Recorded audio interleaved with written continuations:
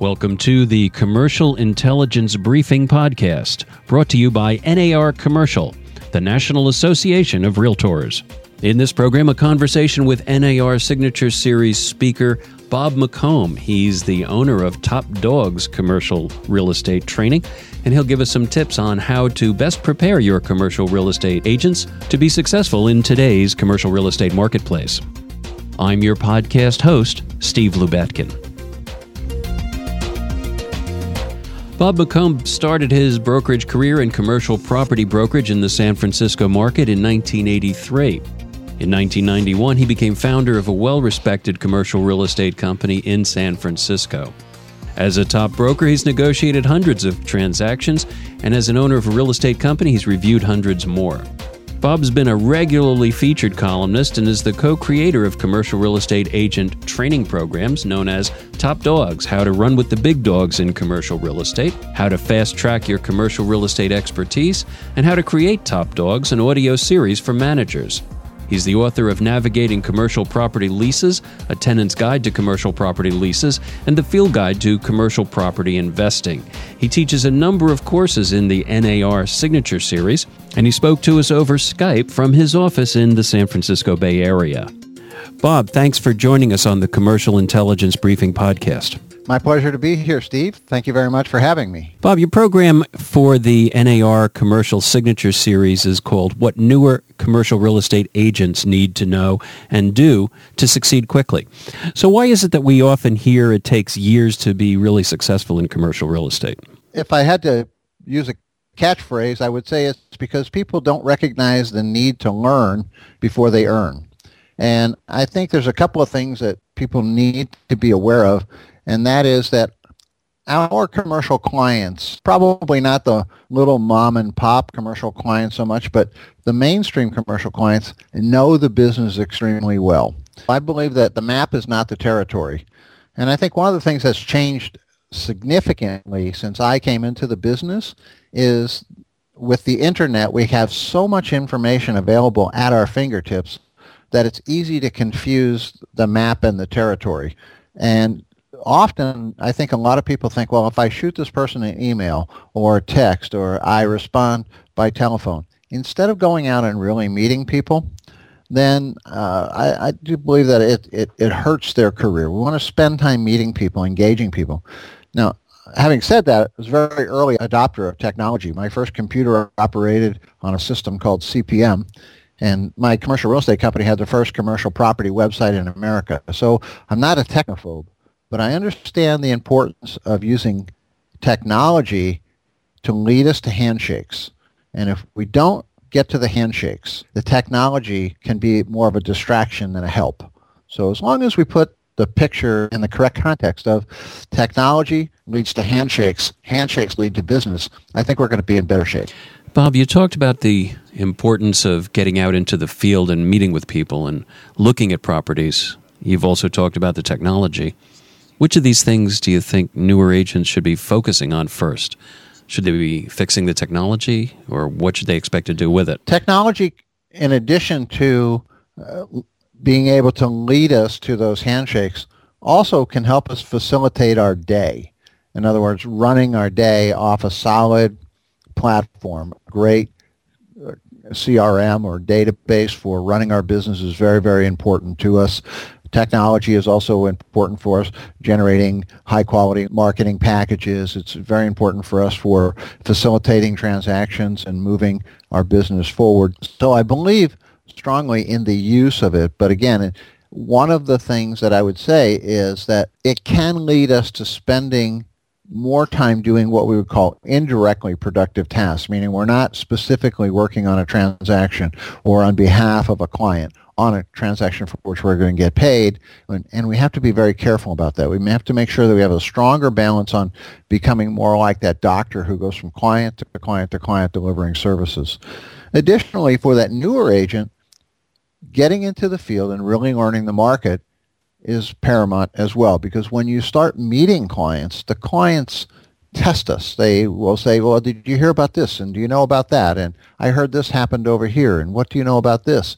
And these are very subtle tests that maybe even the client doesn't think of so much as a test, but we need to think of as a test.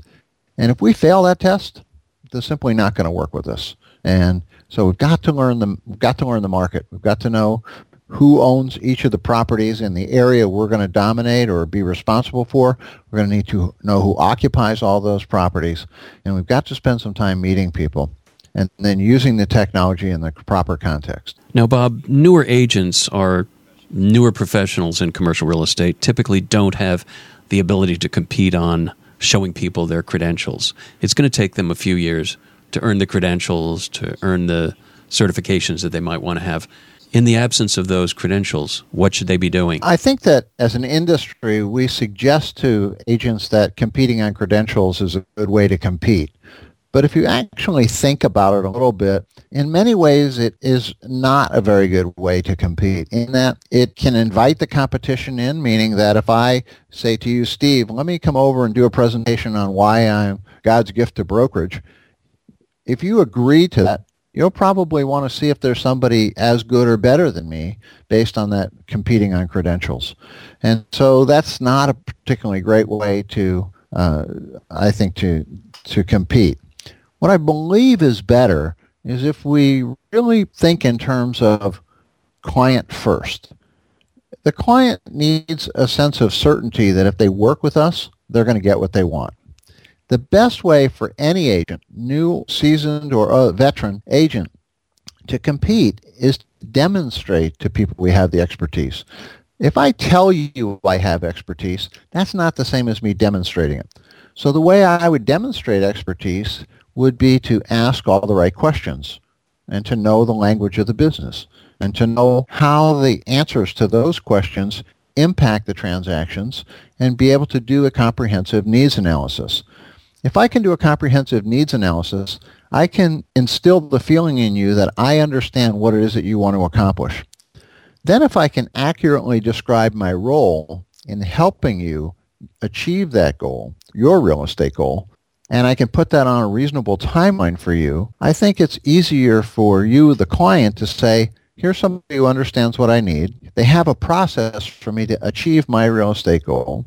I understand what the timeline is. I think I could work with this person. And I think by demonstrating this kind of expertise and saying, I'm going to prescribe a course of action, I would like you to subscribe to working with me on an exclusive basis and allow me to provide those services. I think that's a better way for us to compete no matter what level we are. When newer agents are getting started, Bob, what are some of the most common mistakes you see them making that they should be trying to avoid? Well, the most common one is wearing a mask for the client, the fake it till you make it. I honestly believe that that is never going to work with the client. The clients are going to see behind the mask. And again, they're going to say, oh, this person might be a nice person, but they're really too green. I'm not going to get what I want from working with them.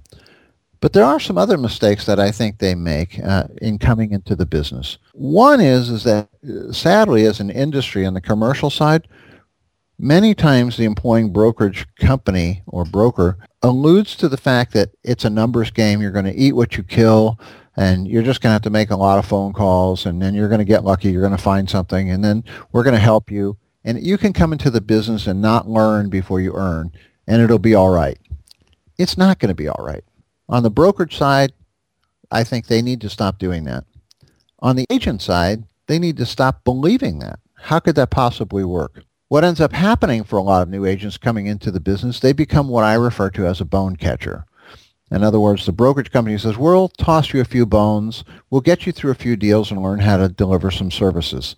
And while certainly the agents need to learn how to deliver those services, being a bone catcher is a fundamental mistake, especially if the company is growing, because they're going to hire some more agents, and you'll become a starving bone catcher as the bones you were getting before go to the next newer agent, being tossed those small deals and to get started.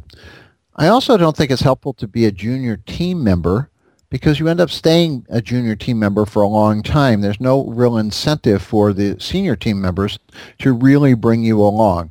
It's what we call OJT, right? On-the-job training. There's a lot of on-the-job, but not a lot of training. It's not a good substitute for training. And likewise, being a runner or protege is not a good substitute for training or education either. I believe that what I said earlier, if we get up the steep part of the learning curve quickly and really learn the language of the business and the right questions to ask, how the answers to those questions impact the transactions, learn our rules, learn the industry, learn the market, build a resource team of people that can help our clients, then even if we are on a team, we're going to contribute more to that team and we're going to develop ourselves more. Or if we have a mentor, that's great, and we can be a protege to a mentor. The mentor's role will then be to help us solve unusual problems. As a newer agent, we must learn all of the steps in the process from lead generation to lead conversion to services delivery and be able to stand on our own 2 feet if we want to be successful. Because no top producer lives on the crumbs of another's table.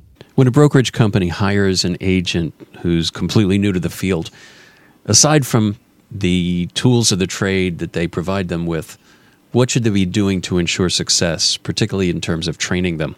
Getting them up the steep part of the learning curve. Some of the things I already mentioned, the language of the business. Every business has a language. Ours has a language. Knowing the right questions to ask to be able to diagnose people's needs, and ensuring that the agents are carrying the company's flag to the market well equipped to secure clients, because each time an agent touches a client and fails, it has a negative impact on the company. So what the agent has to do is really spend time in the field, learning the industry, really paying attention to getting up that steep part of the learning curve as quickly as possible. Then we need to start looking at other areas of education and training that maybe are not quite so industry specific.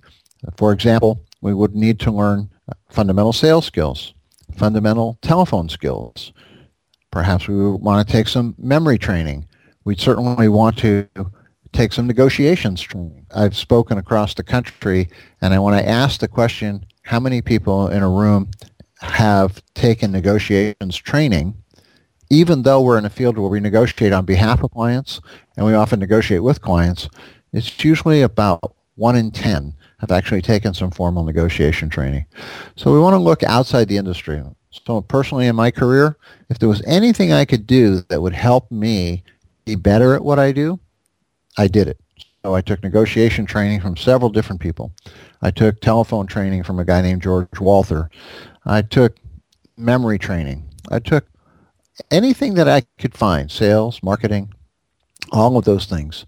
I wish I could remember the gentleman's name that I heard speak who said this, but he said that a new agent coming into the field should view the first couple of years of their career in the same way that a postgraduate student sees their business, meaning that it's intensive study and learning and really thinking about how to formulate a plan.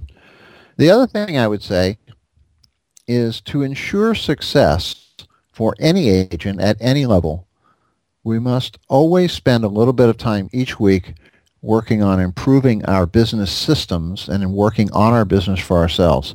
The vast majority of agents spend the entire work week working in their business for their clients, not on their business, to improve their systems from lead generation, lead conversion, and services delivery. All of those things can be systematized and organized in a better way to help us streamline the process, to allow us to be more like a doctor who goes from client to client to client delivering services.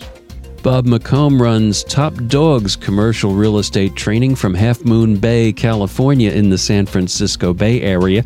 You can get more information about his training programs at his website, tdogs.com. And for more information about NAR Commercial, visit the website realtor.org/commercial. We produce these programs in the studios of Lubetkin Global Communications in Cherry Hill, New Jersey. For everyone at NAR Commercial and the National Association of Realtors, this is Steve Lubetkin. Thank you for joining us, and we'll see you out there on the net. Take good care.